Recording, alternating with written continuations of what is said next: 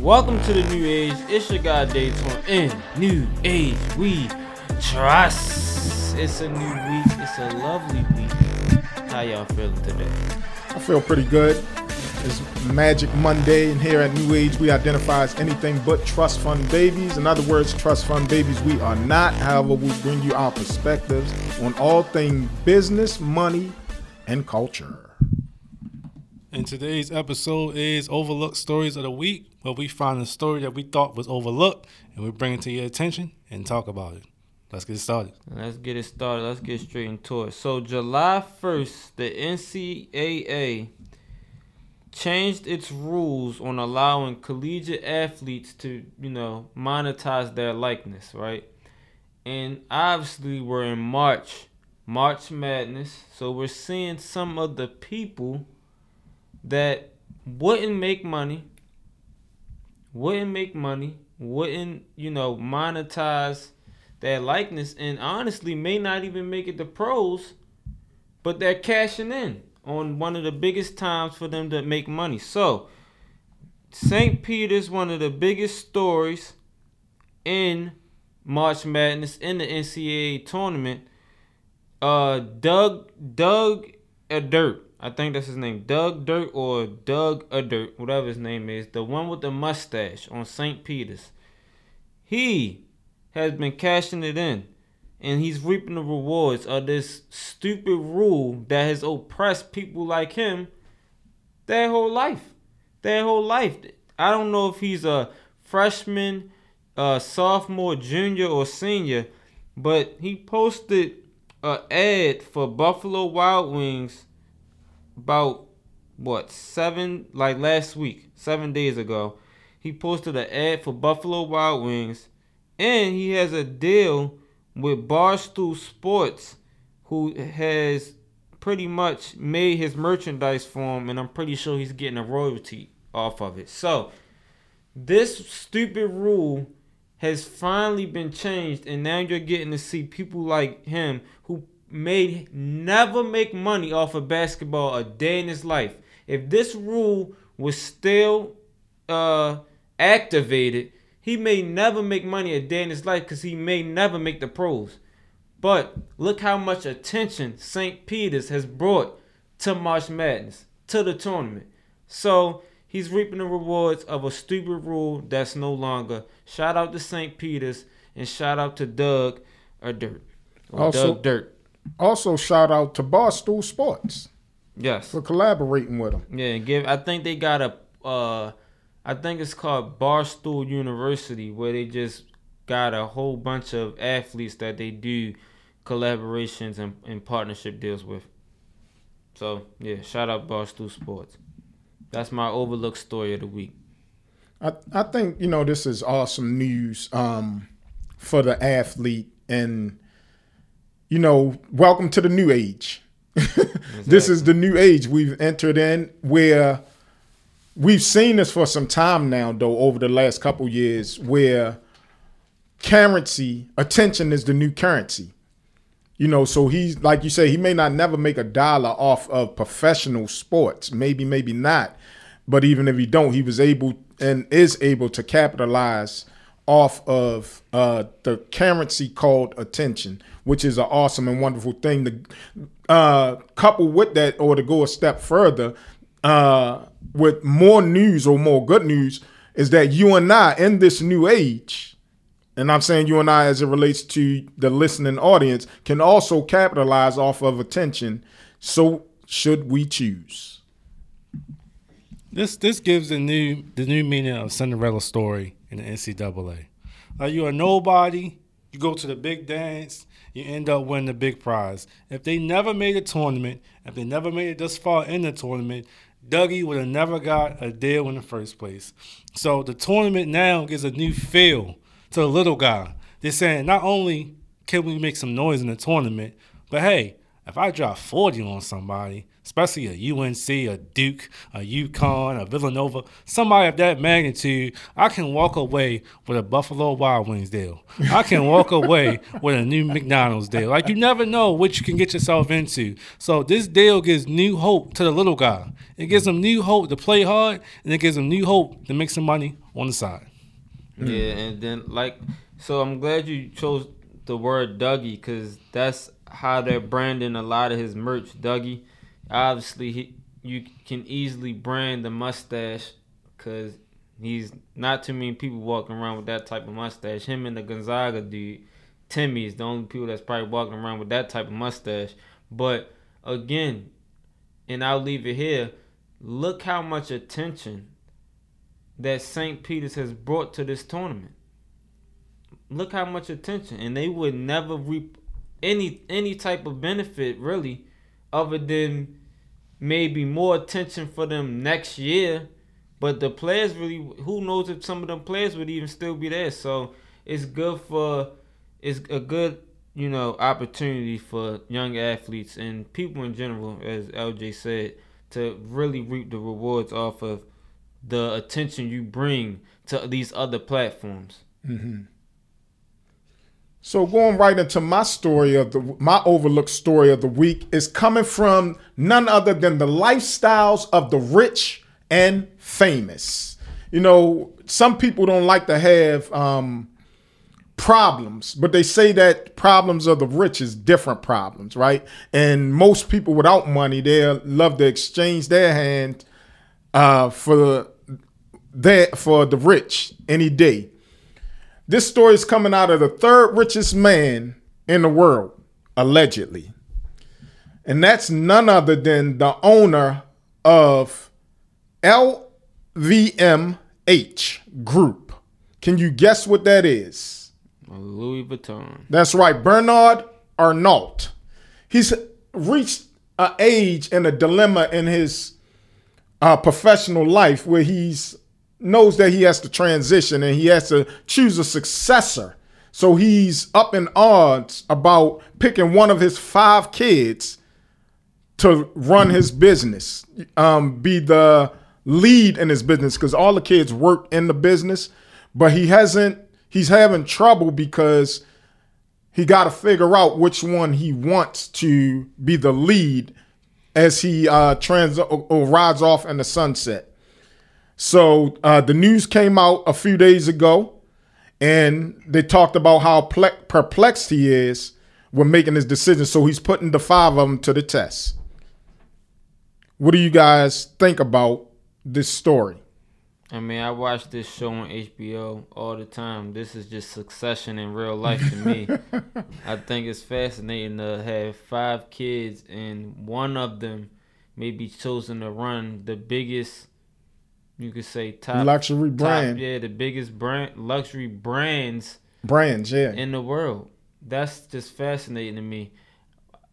I'm interested. Would y'all even want that responsibility? Would y'all want to be the next in line to run it? Well, why can't it be split? Why gotta be one of us? To run it. There's not saying that the shares or the money won't be split. They'll all have ownership of it. Yeah, they'll have some type of ownership. Like a CEO or the president, chairman, whatever. I think they gotta have or want to have a main person. Similar to Jeannie Buss and Jim Buss, or what's his name? The son, Jeannie Buss, 2 brothers, similar to that. No, it depends on like what. Nah, I ain't trying to run Louis Vuitton. Nah. He don't just own Louis Vuitton. He owns Louis Vuitton. He owns Moet. He owns Hennessy. He owns quite a few other brands that he owns, luxury brands that he owns. But they all fall under the LVMH group. I'm kind of with you though, Antonio. Like, I don't think I'm choosing anybody. I would have all of them. I'm pretty sure all of them can be on the board. And I just could find a CEO to run it. Yeah. And we all got equal voting shares and equal control, and you could just have a CEO director. I don't think I would choose one to be the primary, I think that'll cause And then since it's 5, it's an odd number. So if you got a vote and 3 outvotes the other 2, then there you go. It's fair. It's a fair process. I don't think I would pick a successor, an individual successor.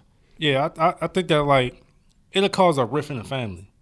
Cause it's like, oh, you CEO now. I think I run this now. So you listen to me, and then like that's just too much like concessions. Yeah. You see how they was beefing because oh, you running it, no, I'm running it. Like, no, we all equal. Like you said, find somebody to be CEO, and everybody else have equal share voting rights, and we gonna run a business like that. Right. So, but that's what you're saying. Yeah, that's what I'm gonna go with. That's what you gonna go with. What about what your brothers or sisters want? Hey, Because if they want to run it, then you don't have that. No, he talking about the parent. yeah, I'm as a parent. You asked them what he want to run it. You asked what we want to run it. No, yeah, that was my first question. But then I said this, my statement. I was saying I agree with Antonio. Most times this is where the family office come into play. Like what you guys are talking about, hiring somebody from the outside, so to speak, to run the family's empire. Most wealthy people, they'll hire a family office to do this, to divide the wealth in the way that you guys are talking about. Yeah, so it's interesting that he didn't choose. Well, we can't even say that he didn't choose it yet. He's looking for it to have. He's testing his children now to see which one can fill that role. But hopefully it doesn't, to your point, cause a divide, and that they can look to a family office setting up a family office to run the empire. I think that's might be the most reliable thing to do. Like especially like if you run a business like that and you're passing it down to more than one person, you gotta have a type of a family office set up. So because if you just give it to one person, I can just see it causing a rift in the family. I just see it too much. Well, you're not giving it to. I see what you're saying. Because we don't know how it's divided as far as split, but as far as running the company, I get what you're saying though. I think the the main thing we gotta look at is the Waltons. I don't feel like some of them is more tied into Walmart than others are, but they all got like a pretty much equal part of the pie. So like the female I'm saying the female Walton, the daughter of the Waltons, she does like a whole museum, and she not really hands on with Walmart, but she got them shares and that ownership of Walmart, and still benefits off the Walmart legacy, the Walmart family. So I think as long as I got the ownership, because I could be into, let's say, sports. Right. Louis Vuitton ain't really big into sports per se. So, but I could do my own thing and still be benefiting off of Louis Vuitton. So I just think, that's how I would run it. Yeah, what's interesting about it, like you just said, is with the Waltons, they have their own individual businesses that they run outside of their joint business being Walmart, Sam's. They even have a bank. So, but the family, the kids do have different individual interests and businesses of their own. And there you have it. That's the Overlook story of the week from the lifestyles of the rich and famous. Antonio, hit us with yours. All right. We all go to the market every week. We all see the prices going up. I don't, sorry. Well, just got eat TV dinners all day. So, we all go. The normal Americans go to the market every week. They see the prices going up. They see the food capacity coming down. Joe Biden came out last week and said the food shortage will get real. He said that things are getting tough in Russia with these sanctions with Russia and Ukraine, and these sanctions are putting a hold on the food supply. So he said there will be a food shortage. Now, me looking into the situation myself, I don't believe that you're going to market and see nothing. But what people are failing to realize that the low-income families will be priced out, and that's when the food shortage will hit home and really put an impact on the American people. Because you go to the market now, you might see a loaf of bread that was $2 6 months ago is now $3.50. Now, when this food shortage hit, like Biden is claiming, and he's putting the blame on Russia for this, when that food shortage hit, that $3.50 loaf of bread probably be $5. Your low income family can't afford that. That's when the food shortage will come in. The people with the low income will be short on food, and they'll be priced out the market. And the demand, and price, supply and demand, that's when things get a little crazy out here. So there will be a food shortage, but not in the way of there's no food in the market. It's the fact of I can't afford this, I can't buy that, so that way I'm low on food. Oh, okay. I gotta call BS on this. I'm sorry. I gotta zig when everybody's zagging. What does Russia grow? I mean, well, they said grain, wheat, wheat, soy. That's where they get the majority of their wheat and soy from. But to your point, U.S. growers also said that with the war in Ukraine going on, they don't know if they want to plant more wheat, soy, or whatever, and then the war ends. And then the food price comes down, and they then threw away all their material trying to grow stuff, and now they then overgrew supply, and now they got to just throw it away. So, are we saying the United States get most of their wheat and soy from Russia? Ukraine? Yeah. I think most of the world does. Yeah, most of the world. Yeah. Get their wheat and soy from. Okay. Well, but how it applies to the United States, so that's a great question. Yeah, I just wanted to make sure that.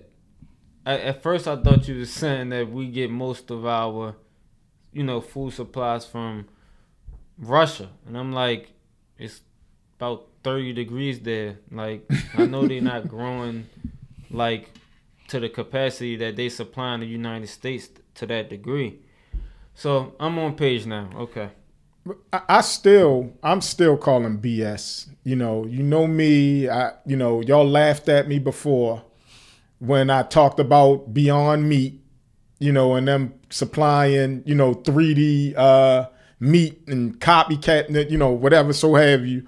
And this is a perfect opportunity for them. Just like during the pandemic with the jab, was perfect opportunity for the big pharma to capitalize on. It's no different with these 3D companies and that being the new age and the wave of the future. This is a perfect opportunity for them to usher in these 3D printing meats, vegetables, lettuce, and you name it, they'll make it. But to your point, Antonio, it's already been projected that the price, inflation will go up by another 40% before 2022 is out. So I can see, again, them getting, where your point is, them getting very rich off of this supply and demand scheme. I wanna use this so bad, but I'm gonna use it for our next podcast. This is a good one. It's tying into this one.